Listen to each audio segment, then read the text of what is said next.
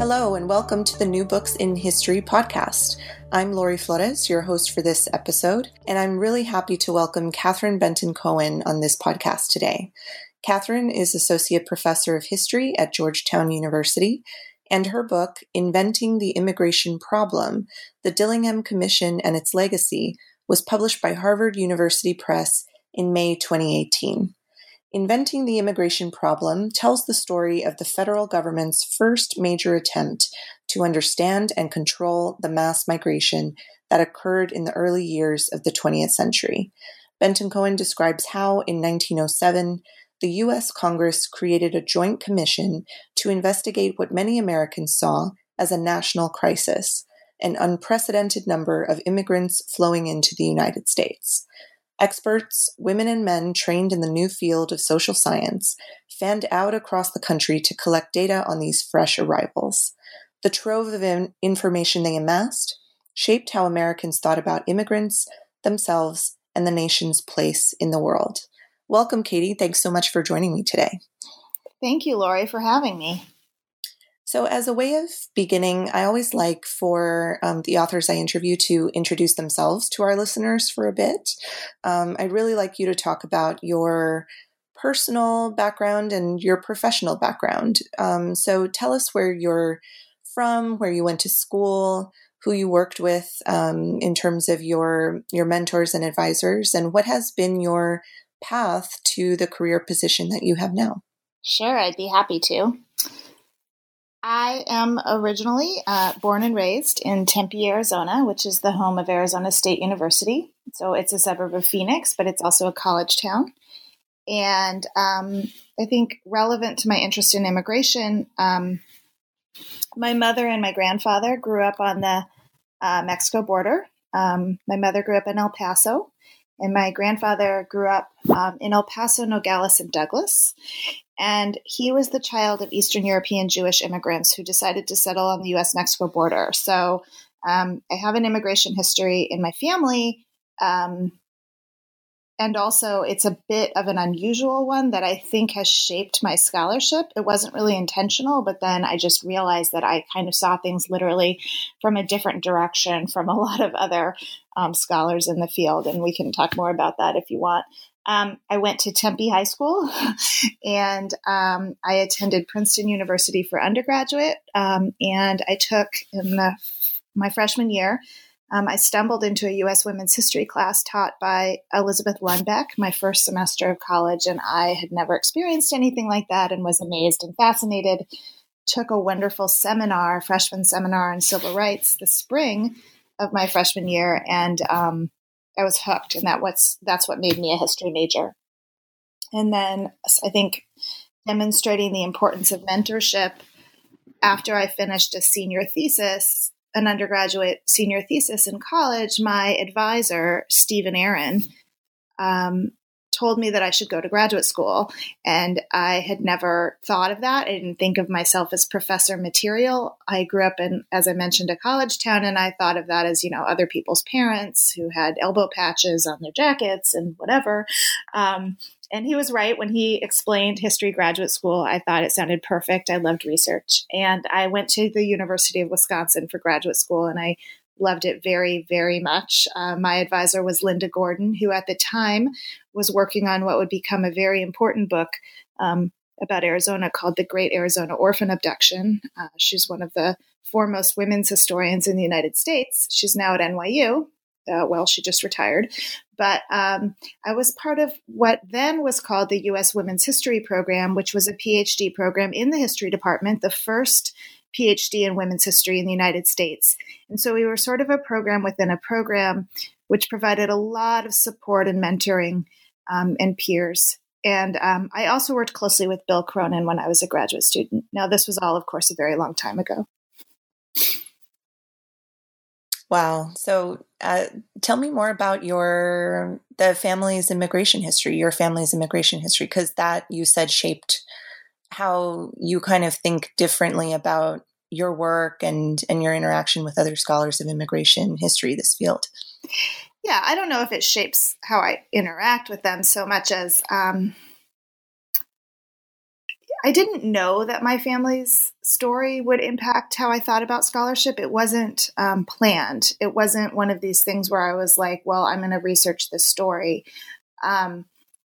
My dissertation and thus first book was about the history of race on the Arizona-Mexico border, a book that became a project that became the book Borderline Americans, about southeastern Arizona and its racial history. And it so happens that that's where my grandfather was born, but it's honestly not why I chose the region.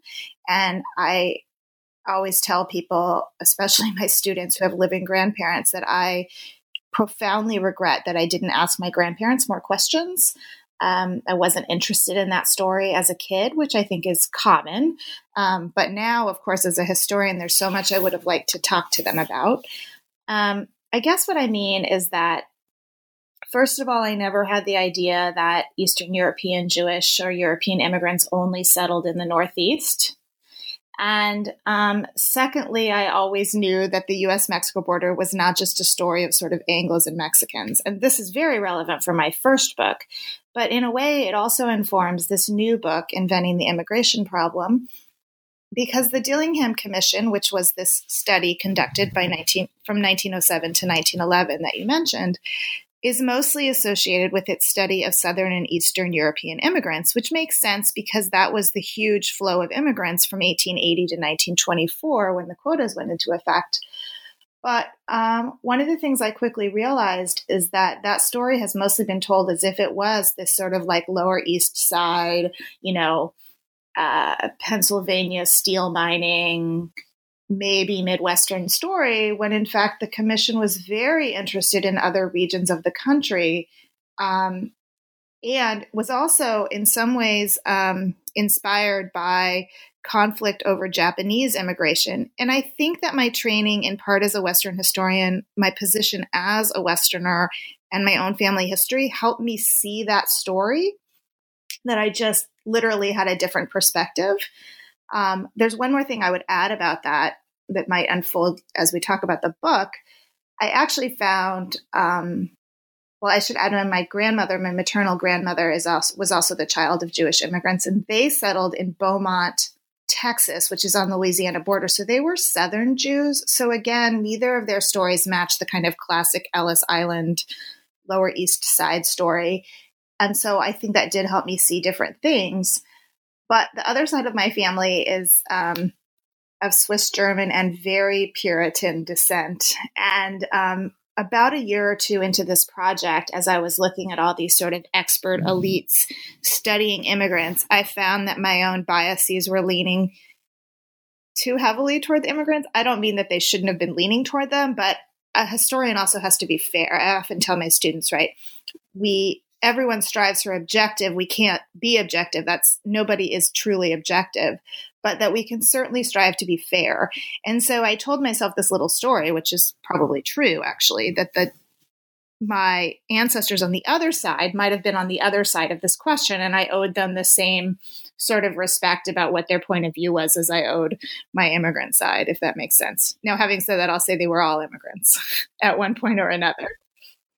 Right. Oh, that's so interesting. So in the time between your previous book, Borderline Americans, and then developing this project, what was your path to becoming interested in the Dillingham Commission and telling a greater story about that? Yeah, it's actually a pretty straight line.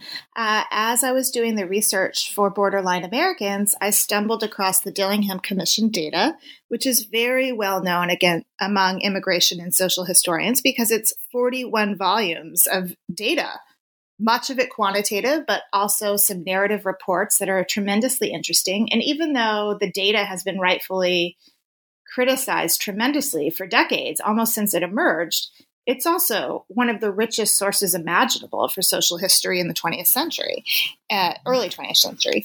And I actually just, I came across the volume that was on the copper mining and smelting industries in the Southwest and looked up some data about Bisbee and Douglas, the towns that I was researching in the copper industry in southern Arizona. And one of the things that struck me is that they examined the wages of all of these folks from all these different countries in the smelter and mining industry. And there was this line in there that said something like, only racial discrimination can fully explain the disparity in wages. Now, I'm not quoting, but it was very close to that. And I was actually really shocked, right, to see this federal commission openly admit that. And by the way, that's very different than a lot of characterizations of the Dillingham Commission as sort of openly racist. And I was intrigued by that. But I also sort of dug a little deeper and I was like, holy cow, there's 41 volumes of stuff. This would be a really interesting project. And like I said, it had been written about most famously in the early 1950s by the famous informative immigration historian Oscar Handlin, who wrote a memo to a congressional to a set of hearings in Congress about amending and eliminating the racist quota system that had been created in the 1920s. And as I argue in the book, and as he argued, I'm not the first to say this, one of the Dillingham Commission's most important effects is that it recommended the creation of a quota system. And he was saying, look, their bad data contributed to these bad quotas. Now I've lost my train of thought. I got stuck on that. Oh, how I got from the one project to the next.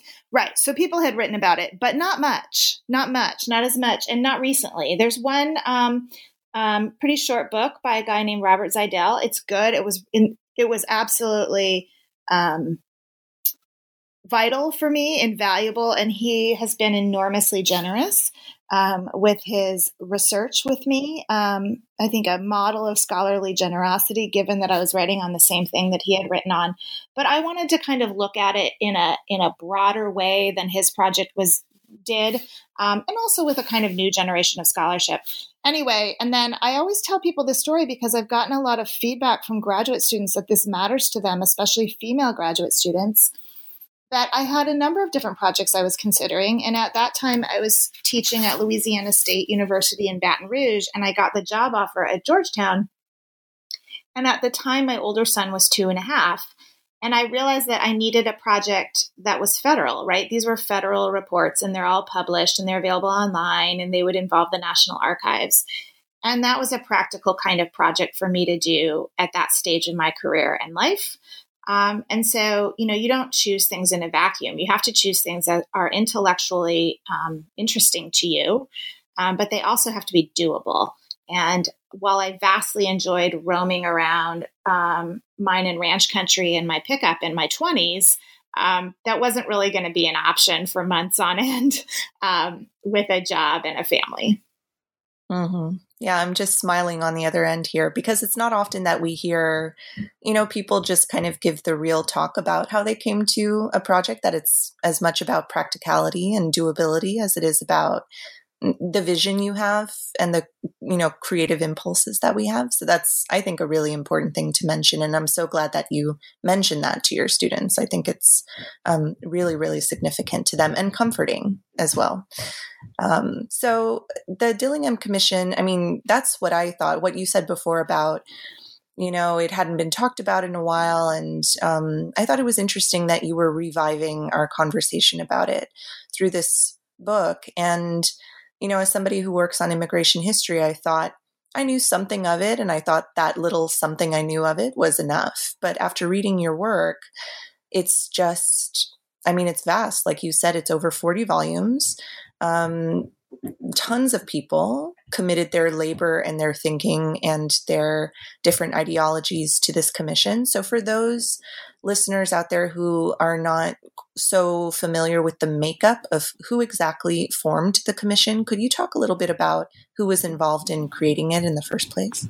Absolutely. So it was a joint commission. I'm told by the people that know a lot about these things that it's not technically a joint congressional commission because of something or other, but I don't know. For our purposes, it's basically a joint commission. And it was created by the Immigration Act of 1907 while President Theodore Roosevelt was in office. And that law did a few other things. It raised the head tax for immigrants. But the most important other thing that it did is it created the legal mechanism by which President Roosevelt could implement the Gentleman's Agreement, right, which ended immigration of Japanese laborers to the United States. And that was largely a diplomatic agreement that he worked out with Japan. He needed one piece of legislation to complete it, which was a piece of legislation that allowed him to bar people carrying passports from certain countries. And it purposely didn't name the country so as to be diplomatic, but the country involved was Japan. And this came about because after the San Francisco earthquake, the San Francisco School Board sort of took advantage of the chaos and kind of racial animus unleashed after that event and announced that it was going to segregate Japanese school children into a so-called Oriental school. And here was a local action by a kind of racist populist school board that really reverberated across the globe. And Japan was furious about this and complained in a formal way. And Roosevelt wanted to kind of tamp down the controversy. So he worked out this agreement where he got San Francisco to end this kind of segregation, but in exchange, Japan would stop sending these single laboring men. Why is this relevant to the commission? It's relevant because at the time, there's a little, Schoolhouse Rock lesson. The House and the Senate had both passed the immigration bills, but one had a literacy test and one didn't for new immigrants, and they couldn't agree in conference, and it had been stuck in conference for 6 months. And so Roosevelt got Henry Cabot Lodge, the sort of famous / infamous senator who was on the committee, and Elihu Root, his chief diplomat, to go to the committee and say, look, take the literacy test out, substitute this commission that will study immigration, and then we can kind of punt on the literacy test, right? And this is something Congress often does where it says, we don't really know the solution, or we can't agree on a policy issue, so we're going to create a commission and study it, right? And so that's the origins of the commission. In terms of its demographics, it's very much a product of its time. It had 9 commission members who were appointed, 3 by the president who were meant to be experts appointed by the president, 3 senators chosen by the vice president of the United States in his capacity as the president of the Senate, and 3 members of Congress chosen by the Speaker of the House. And that's how it worked. So there were 9 appointed members. They had various interests in immigration. I don't think I need to name them unless as they come up, except for the chair, William P. Dillingham, who was a senator from Vermont, a Republican who was kind of a moderate restrictionist and chaired the Senate Committee on Immigration. There were a few Southerners. They were mostly Republicans, but there were a couple Democrats. And there were no women, which people might take for granted, although actually a couple of women were recommended. I think there was a consideration of nominating a woman. And I bring that up because one of the things I found by creating this big database of people who worked for the commission, this was a huge undertaking. It had over 300 employees. And I found that over half of them, at least 170 of them, were women. And this included not just, low-level clerks or typists, but also what they called calculators, which were basically women who worked the quantitative machines, the precursors, right, to Excel, and as well as women who actually were agents out in the field interviewing immigrants, and some who wrote and compiled the actual reports. Yeah, what I thought was fascinating was, not just the sheer amount of people involved in creating the reports, but how many were women. And we'll definitely get to talking about specific women involved in the commission when we talk about your 5th chapter. Great. Your first chapter, like you said, this commission is a product of its time, which was the progressive era, or what we think of as part of the progressive era, and this obsession or trend of employing experts or academics as well, to kind of weigh in and create the data and the reports that go on to justify a lot of immigration policies.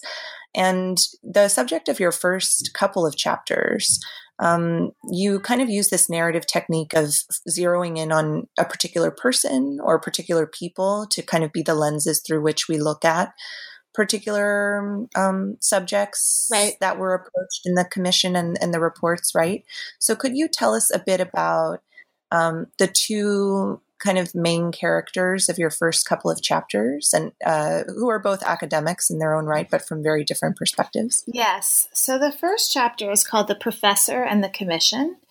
And it's about a Cornell economist named Jeremiah Jenks, whom some historians of social science and federal policy say was sort of the first academic federal expert, right? Like now we're used to this idea of an expert being hired by the federal government to consult on something. And he was kind of the prototype for that. He had gotten to know Theodore Roosevelt when he was the governor of New York. And Jenks, I think, was a kind of interesting figure because he really, when I say he was a prototype, he really was. And there were a lot of people like him. He represented a way in which, in the progressive era, expertise became highly valued, and especially a certain kind of trained, credentialed expertise, right? Historians often talk about the fact that the progressive era was the first sort of generation of professional social scientists, and it was kind of an era of professionalization in general, right? In the sort of turn of the century, let's call it 40 years, the American Bar Association, the American Medical Association, the professional organizations for historians, sociologists, political scientists, economists all got formed, right, and began to kind of differentiate from each other and delineate the kind of credentials you needed to call yourself those things. And one of the things that, other historians have written about is that this was a way to sort of, especially like, get women who couldn't go to medical school out of, medicine, for example. But anyway, the profession or field of social science really kind of came together in the early 20th century. And it makes sense, right? It's the science of society, and that matches the progressive era's interest in efficiency and expertise and organization and problem solving. And Jenks was trained, he was a Midwesterner, he was from Michigan, and he wended his way to graduate school in Germany. As many of this generation did, they got their PhDs in Germany in economics or sociology. And he was actually the president of the American Economic Association. There were a lot of economists that worked on this commission. That's one of the things I learned, is that that might explain why the commission really focused on what they saw as the economic impact of the immigrants. And we can talk more about that later. In any case, Jenks was appointed by Roosevelt. And although he wasn't the chair of the commission, he was clearly its most important member. He was meant to be the expert economist who kind of organized what they would study. He was very, very involved in an organization called the National Civic Federation, which was basically the first Republican think tank. And he had first gotten interested in immigration through his work at the NCF, which was a really influential organization. It was absolutely a revolving door between Republican office holding and Republican policy making. And so Jenks had actually, most of his background was in monetary policy, and he had traveled the world already. He had been to a number of places to help implement the gold standard. He helped negotiate the Boxer Rebellion indemnity in China. And he was very interested in those issues, and he kind of migrated toward immigration issues. Sorry for the pun there. Or not pun, but repeat words. And so I write about Jenks's influence on the commission, and also the way in which, because he's kind of this prototype, he hustled, right? He hustled his expertise. And so some traditional academic economists had no time for him. They felt he was far too focused on what they kind of derisively called practical skills, right? But I think he genuinely I think he liked the prestige of working for the government, but I also think he thought it was important. He believed in expertise in the government. Now, the second chapter is largely about this really interesting figure named Yamato Ichihashi, who was among the first generation of Asian students to come to the United States to study. Now, he had actually gone to high school in San Francisco around the time of the controversy I mentioned with the San Francisco School Board, ends up attending Stanford as an undergrad. He's part of a small group of Japanese students who attend Stanford, and he ends up working for the commission as an interpreter and field agent when they studied the Japanese in California and the Pacific Coast states.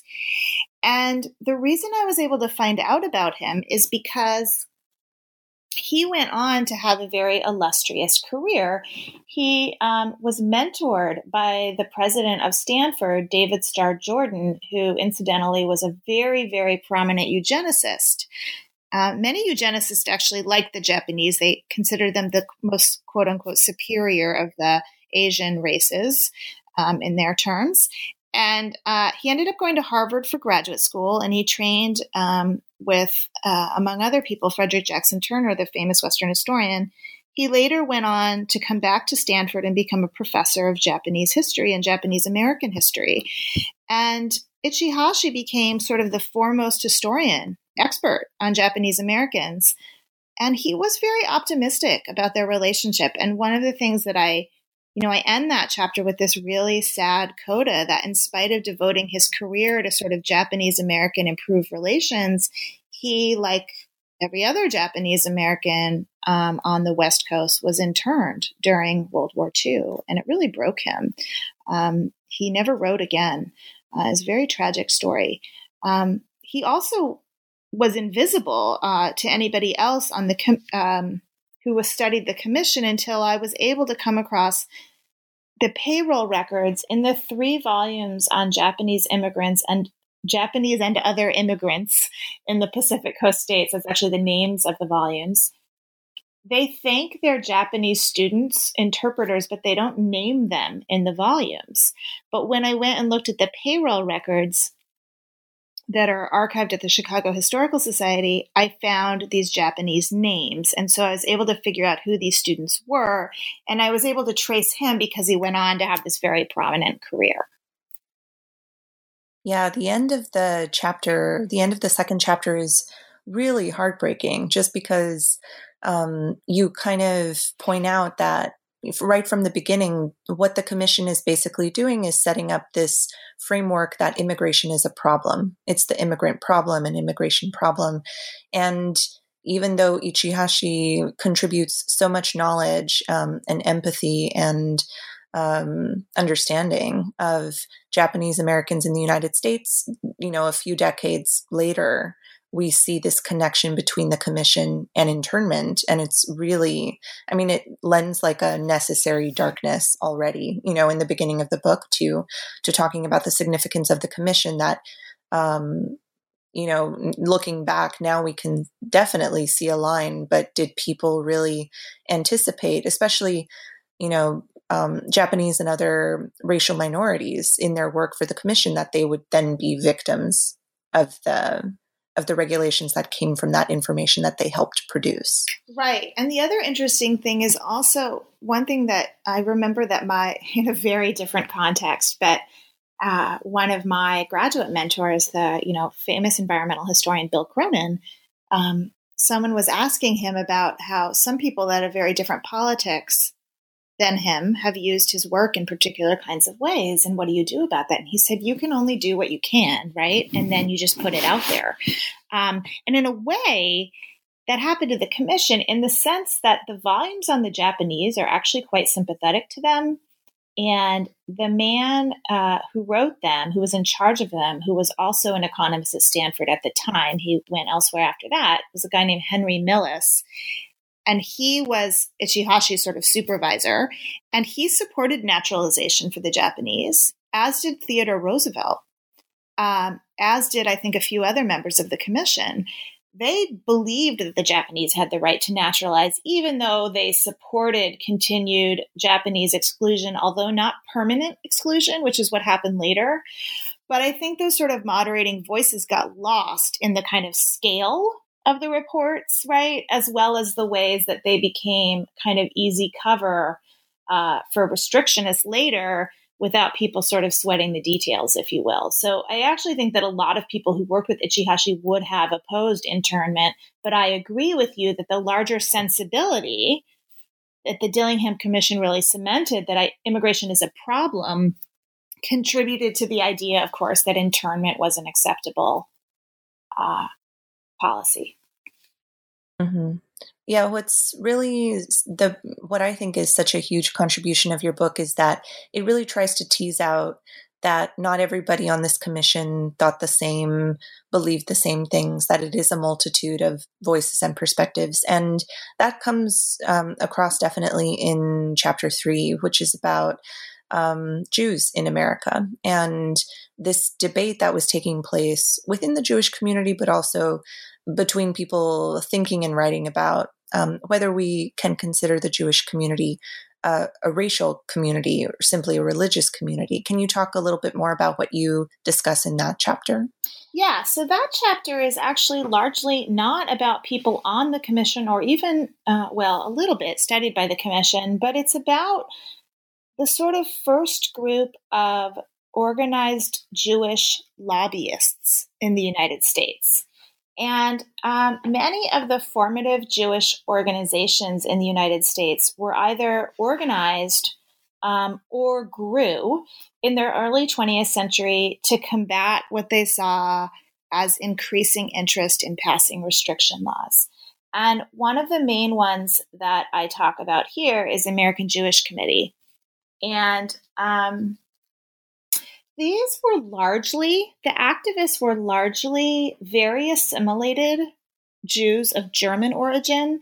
And for those of your listeners who don't know much about the outlines of American Jewish history, there was a sizable wave of Jewish immigrants who came in the mid-19th century as part of the wave of German immigrants. Many of them came at the same time as sort of the German 48ers, that is, the folks who were kind of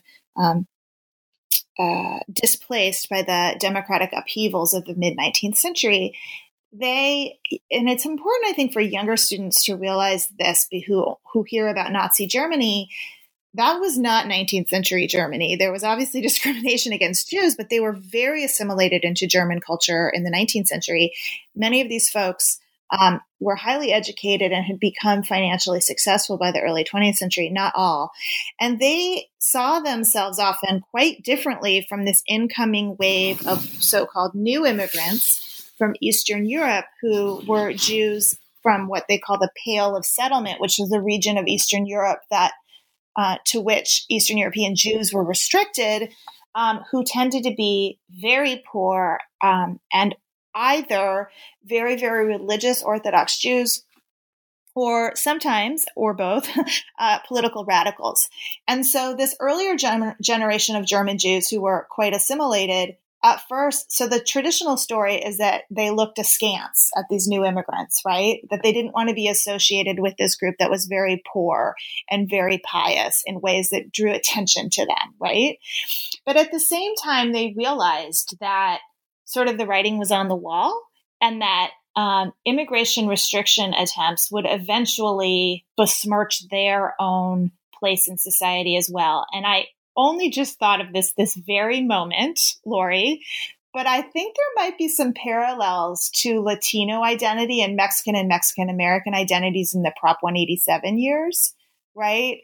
I'm thinking of like Walls and Mirrors. I'm thinking of David Gutierrez's work and the ways, and then just, the last 30 years of kind of a making more concrete a Latino identity organized around the fact that whether you are a native-born U.S. citizen, whether you're, a resident alien, whether you're undocumented, many people see you all the same way, right? And I think that Jews saw that.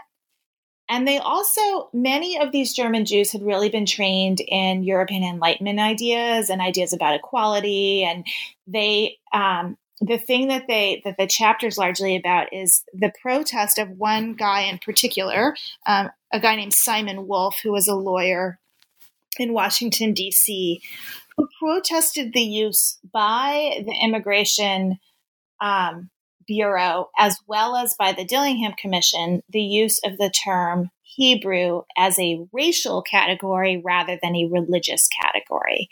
And their argument was that no, in a democracy with freedom of religion, nobody should be labeled in government documents by their religion. It smacked of discrimination with as religion as race. It smacked of discrimination. It reminded them of the ways that Russian Jews were singled out in the Russian Empire.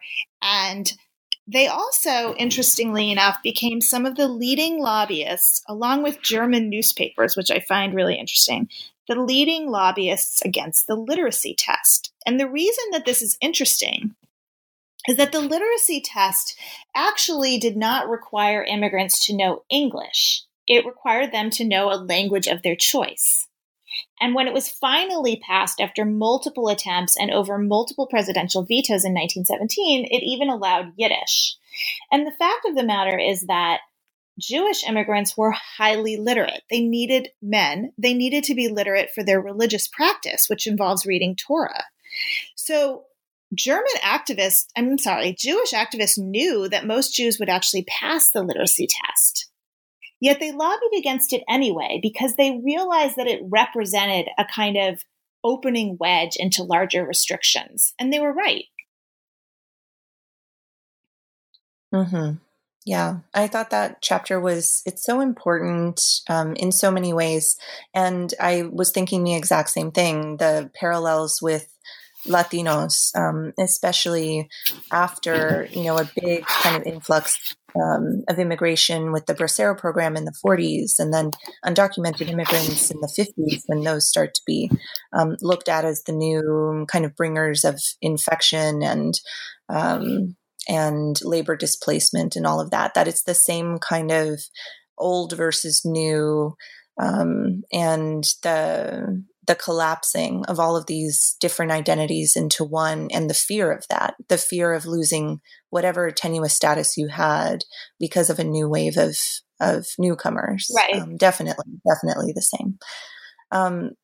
You mentioned at the beginning of our conversation that the way in which you can sort of draw a line between your previous book and this one is that you came across this volume about immigrants in the mining industry. And you said that this was a part of, a lot of studies about immigrants in various industries that the commission undertook, creating all of these reports.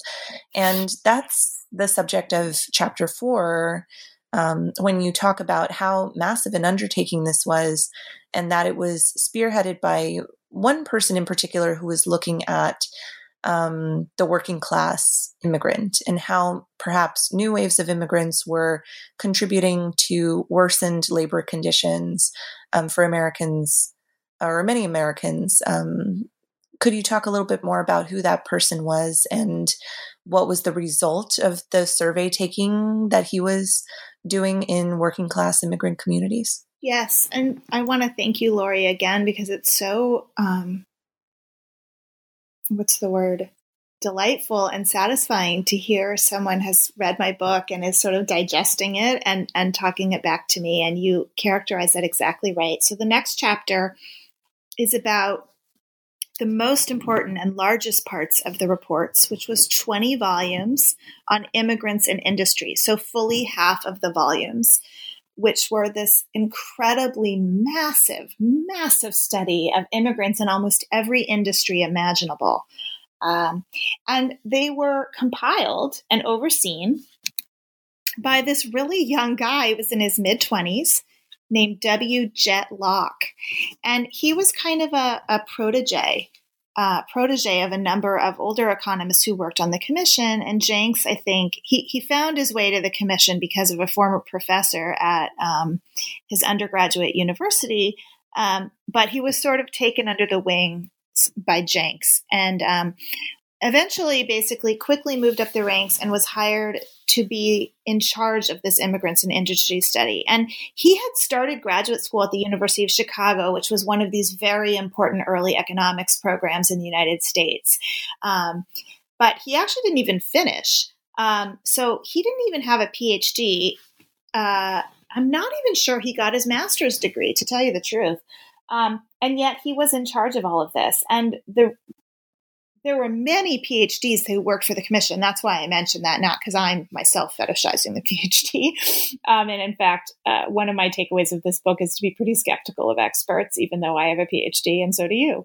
Or maybe because of that, I don't know, right? Like I know to be skeptical because I am a PhD. In any case,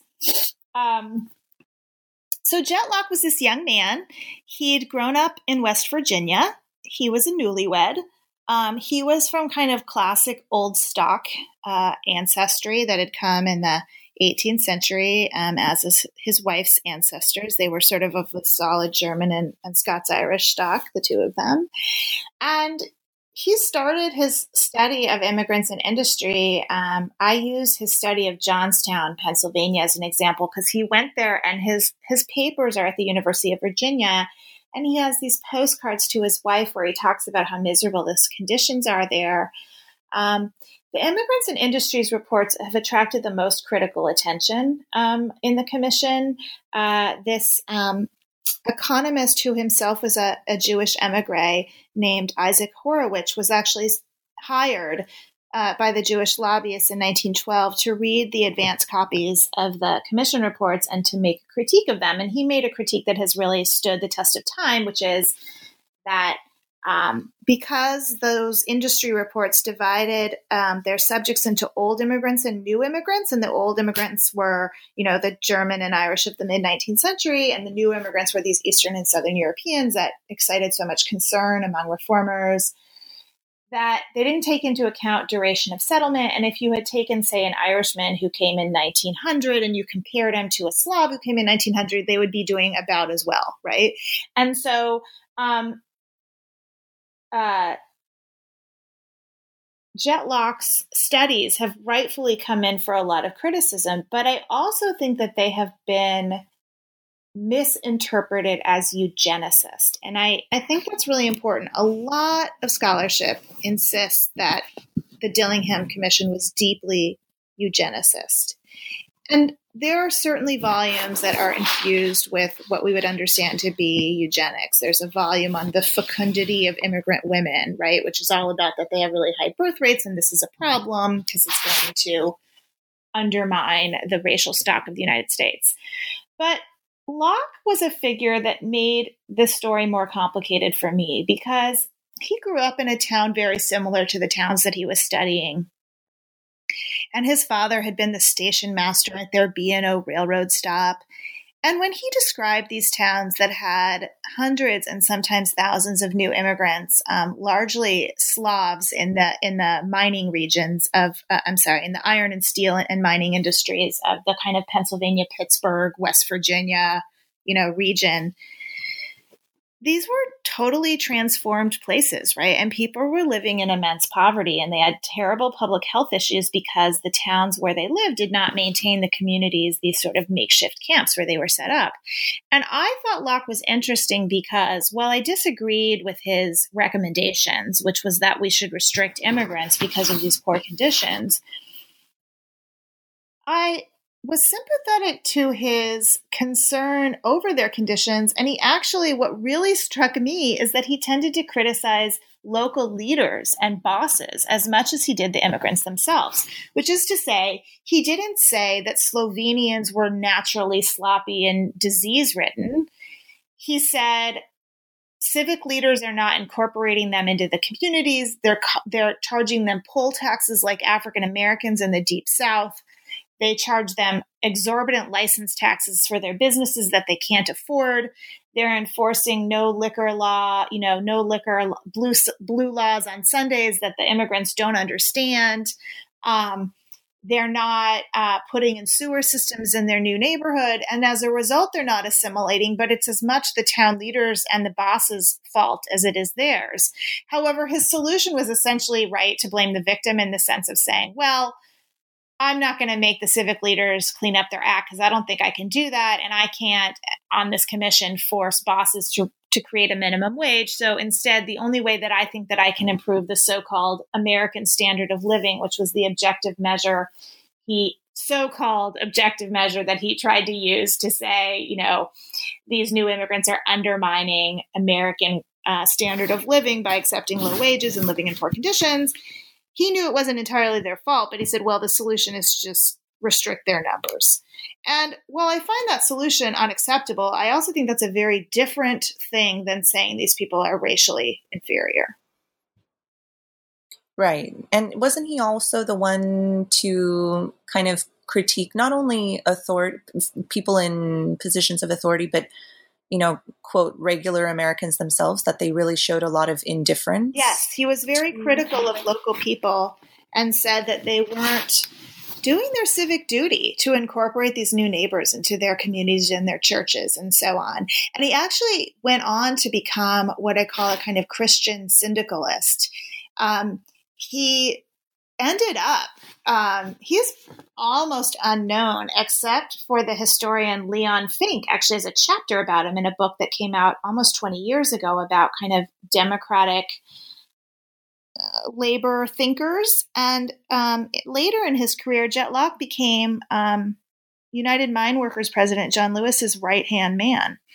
And he proposed the living wage campaign that became central to pushing FDR from the left to address labor laws and minimum wage. And so he went on to have this really important career that was much more about supporting the rights of labor than it was about criticizing immigrants.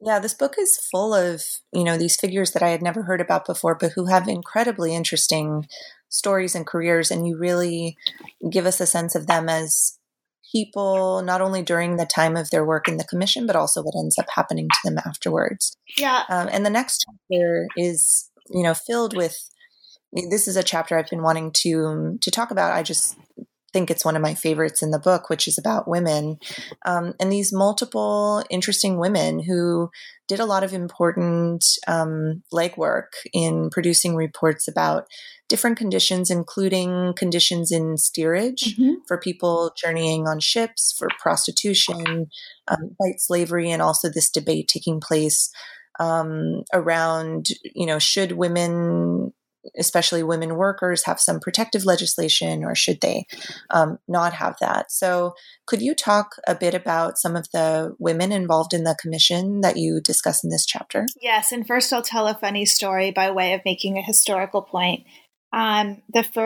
A couple months ago, I was giving kind of my first talk since the book was done about it, right? In this kind of informal seminar setting at a university, so go unnamed. And I was talking about the women on the commission as well as sort of the economist angle, et cetera. And this gentleman raised his hand and he said, okay, he was like, wait, is this book about women or is this book about the commission? And I was like, yes, it is both those things because women were involved in the commission. That's all I'm saying. You didn't ask me if it was about men or the commission. And in fact, I don't even really like that I have like the woman chapter, but it was so important. Of course, I had to do it. But the larger point I want to make about that irritating anecdote is that one of the reasons why I am a historian of the progressive era is that women are everywhere in the progressive. I mean, they're everywhere, all the time. But when people write about the progressive era and they don't include women, voters, policymakers, and workers, they're actually actively obscuring the reality of the progressive era, right? Like, it is not an add women in stir, to use the classic formulation of the pioneering historian Gerda Lerner about sort of early phase women's history. You cannot understand the progressive era unless you take women seriously. They are involved in many ways more so than they would be by, say, the 1950s. So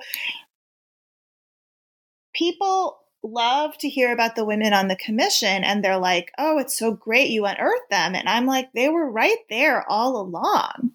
Like, they were authors of reports. This is not me having to completely reinvent the archive, which is, I think, really important to underscore to people. They are right there. Now, having said that, I did do some interesting digging around and found out more.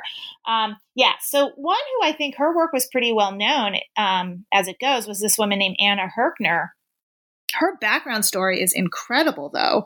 Anyway, she was the head of this report on the steamship conditions, as you mentioned, and what it was like to go in steerage class. And essentially what she goes undercover, I think, 6 times pretending that she's a peasant. And she can do this because she's of Bohemian Czech descent and grew up in this Bohemian Czech settlement in Cedar Rapids, Iowa. Who knew? I didn't. And had run a settlement house in Baltimore and was a Slavic language literature major at Berkeley. Anyway, she and her staff dressed up undercover as peasants. And what they described was basically what we would call sexual harassment and assault now, right? Just completely rampant, which is really not surprising when you think about it, the vulnerability of these folks. So that work was really interesting. And then the person that I did unearth that I feel like was a good piece of detective work on my part was this Mary Philbrook. And one of the most important reports by the commission was its report on white slavery, right? Which was what we would call sex trafficking now, which was the subject of enormous interest in the early 20th century as kind of an international movement against this white slavery industry. And Mary Philbrook actually wrote that report anonymously because she and her agents, they were concerned about retaliation from kind of criminal underworld, right? And so while her papers, which are pretty much impossible to get at the New Jersey Historical Society, they actually do mention that she had this role. Nothing in the commission reports or records says anything about it because she was kept anonymous. So sort of publicizing her role to me is really important because her background is completely fascinating. And I won't have time to talk about the other chapters, but I will just finish out about Mary Philbrook because she was the first female lawyer in New Jersey because she actually had to have a piece of legislation passed for her to become a lawyer because the Bar Association barred women. She did that. She was an active member of the Republican Party and later joined the National Women's Party, which was the kind of hardcore egalitarian wing of the suffrage movement. And so this is a woman who brought a lot to the table and was a really interesting figure. The other person that I think you're alluding to who's really, really fascinating is this woman, Juliet Points, who was, I think, a Midwesterner, if I recall correctly, who went to Barnard College, right, the women's branch of Columbia, was valedictorian at Barnard, had started a suffrage and feminist club. She gets a job with the commission, and she is one of the only women that I have records of what she thought about it. And she wrote to her like alumni newsletter 5 years later about basically how these immigrants had changed her life. And she kind of was what was popularly known at the time, right? This is the origins of the term slumming. She really liked hanging out with the immigrants. Like there's some kind of condescending, like she thought they were more authentic and blah, blah, blah. But she goes on first to work for one of the leading women's trade unions in the United States, doing education programs. And then she later helps found the Communist Party of the USA. And in the 1930s, she goes to the Soviet Union as this kind of acolyte, and she gets disillusioned. And when she comes back, she's disappeared. And it's widely assumed among historians of the Communist Party that she was killed by Soviet secret police. The end.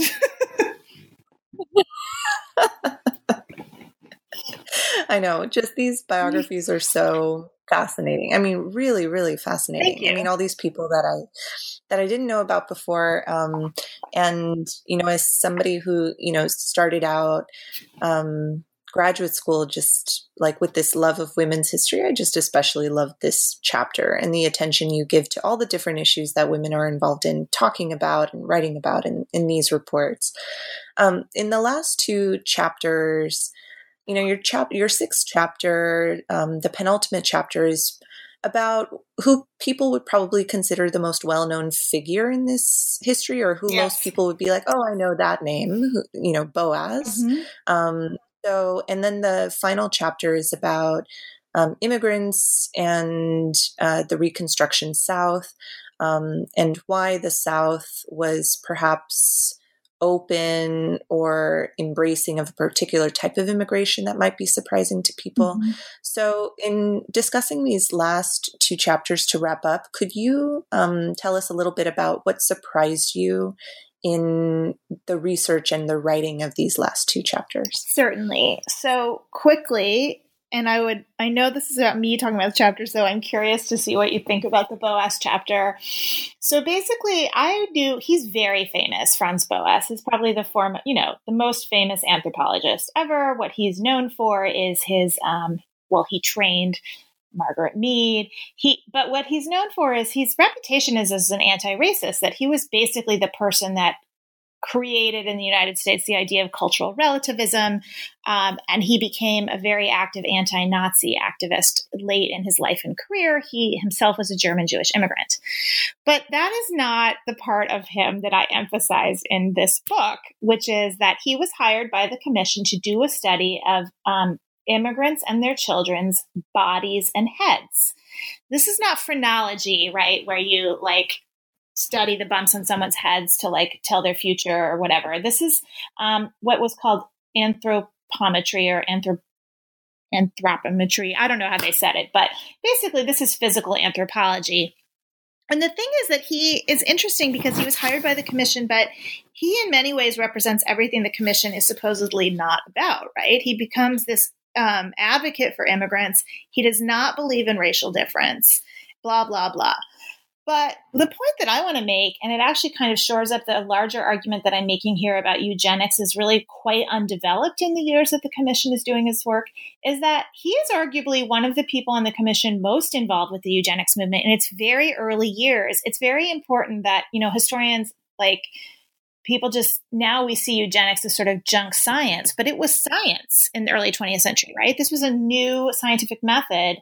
And he was a scientist. That's the way he thought of himself. And he was like, well, I'm going to check it out. And I'm going to see if we can figure out if there's racial difference by measuring bodies and whatnot.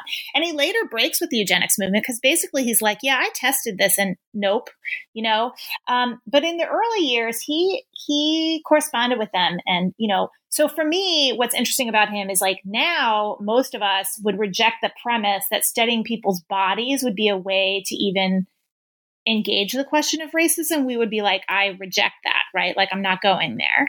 And he did that. But anyway, the upshot is that he said that we shouldn't restrict immigration because when immigrants come to the United States, their bodies and minds improve. And so it's a good environment for them. And so it's all fine. Because even if they had problems before, the U.S. is good for them. I mean, I'm exaggerating, but that was essentially his argument. And that was important. But he also used all kinds of coercive methods, which were typical of the era, to measure these folks, especially school children. He tried to get access to school children's bodies to measure them and weigh them and look at them without their parents' consent. And I know it was a different era, and a lot of people pushed back on various versions of this chapter, right, that I was too hard on him. So I tried to lighten it up a little, and I tried to put it into context, but he knew he was subverting consent. And it's funny because my mother is reading the book right now, and she said, I'm almost finished. She's like, but that Boas guy, that guy really made me mad. And I thought, well, I must have been influenced by my mother's views, right? It's very telling that my mother was also annoyed by that. I was like, okay, you bring what you bring, right? So I'm intrigued, and I can't wait to hear more about what people think about the Boas chapter as more people read this. The last chapter, so I guess I was surprised. I didn't know that much about Boas, but I was surprised at how irritated I was with him. The last chapter actually did not surprise me that much for a personal reason, but I think it's very surprising to other people, and I've gotten a lot of positive feedback that they find it really fascinating. And this is the story of this Mississippi planter, very, very, very prominent Southern planter, kind of the classic mold, named Leroy Percy, who tried this experiment in the early 20th century to recruit Italians to replace Black sharecroppers on plantations in the Mississippi Delta. In this case, one called Sunnyside that's on the Arkansas side of the Delta. And the reason why I was not surprised is because I lived in Louisiana for 4 years, and I knew about this sort of rich Italian heritage along the Delta. And I also knew about Leroy Percy because he later becomes famous because in the 1920s, he and his son are involved in fighting the Klan. They're kind of classic elite Bourbons. And so I knew a little of this backstory, having lived in Louisiana. And that story became better known after Katrina. because there were comparisons to the Mississippi River flood of the 1920s, and he and his son were very involved in it. So anyway, but it is very interesting because he tries to bring Italians to replace African Americans at a time when other people are trying to restrict immigration. The South is the last region to support immigration restriction. And that is sort of counterintuitive to a lot of people and interesting. But he also ends up, basically, the senator from Mississippi dies, and he gets appointed by the state legislature to replace him. He gets named to the Senate in 1910, and then he's friends with Teddy Roosevelt. In fact, he took Teddy Roosevelt on the hunting trip where Teddy Roosevelt famously saves the little bear cub that becomes the teddy bear. Love that piece of trivia. And I know, I just was like, that's too good to be true. Percy gets named to the Dillingham Commission by Roosevelt. I mean, crazy. After he's been investigated by this intrepid woman lawyer of being involved in debt peonage, of basically forcing these immigrant laborers to work on his plantations. And the results of that are kind of equivocal, but it is curious that he ends up getting to be on this commission after all of that. Right. Yeah, I definitely think that these last two chapters are really, really fascinating. And I agree with you that they will provoke like different reactions in people, whether it's surprise or irritation, annoyance, or, just like really being illuminated about some of these things. To wrap up, I want to just end with a final question to you that hints towards what you put in your epilogue. The epilogue, you basically kind of give us a brief scan of the different types of immigration-related legislation that happened after the Dillingham Commission is closed up, the reports are done. And at the end, you say that this study has been a necessary history of the present, and it's also a cautionary tale. Would you just end by saying a few words about that statement? Yes. The main arguments that I make in the book are, one, that the commission cemented this idea of immigration as a problem, a policy problem that the federal government must fix. And as you know, as a fellow historian of immigration, just briefly, that this is the era in which it's just beginning to be federal control of immigration, right? And the idea that the federal government can have the power and capacity to enforce immigration is a really largely untested idea until the 1880s and remains questionable and highly controversial into the early 20th century. And so the commission giving the gravitas, the experts' seal of approval to this massive expansion of immigration and border enforcement, we're still living with the consequences of that today. And we ought to remember that that was an invention of an era that believed kind of unquestioningly in experts and social science and government. And we don't actually still have those beliefs today, but what we have is this massive enforcement leviathan that is a product of their era. Now, I'm not saying that they envisioned anything like we have today, actually, but that they set into motion the idea that the federal government should conceptualize immigration as a problem and that they basically have carte blanche power to quote unquote solve it any way they want.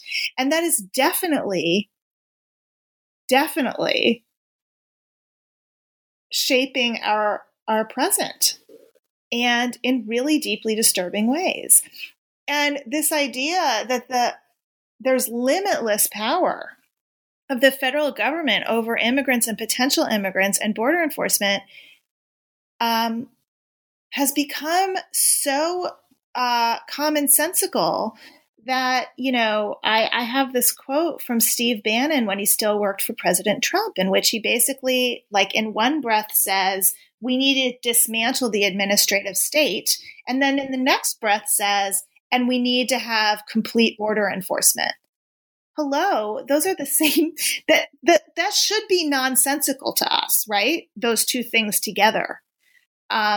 And yet it's become this sort of untouchable. And I think that's largely because it was naturalized as a kind of necessary consequence of the recommendations that the commission made. And again, it's not an absolutely straight line, but just to review, the two main things that the commission recommended were a literacy test, which was eventually implemented. That's changed in 65, but it did create like this idea of certain standards about quality of immigrants. And then the second thing was that they were the first the first serious recommendation of a quota system, a quantitative limit on immigrants. And before that, there hadn't been such a thing.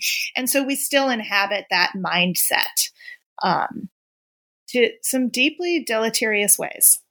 Yes, definitely a significant takeaway from this book that will have an effect not only on, people like me who already work on immigration history, but people who are generally interested in our immigration situation today, the debates around immigration today, will definitely want to check out this book. Katie, thank you so much for joining me on this podcast today. I really appreciate it. Lori, thank you so much. Thank you all for tuning in to New Books in History. I'm Lori Flores, your host for this podcast episode, and we have just heard from Katherine Benton-Cohen about her new book, Inventing the Immigration Problem, The Dillingham Commission and Its Legacy, recently published by Harvard University Press. I invite you to like and follow our New Books in History social media pages on Twitter and on Facebook. Thank you for listening.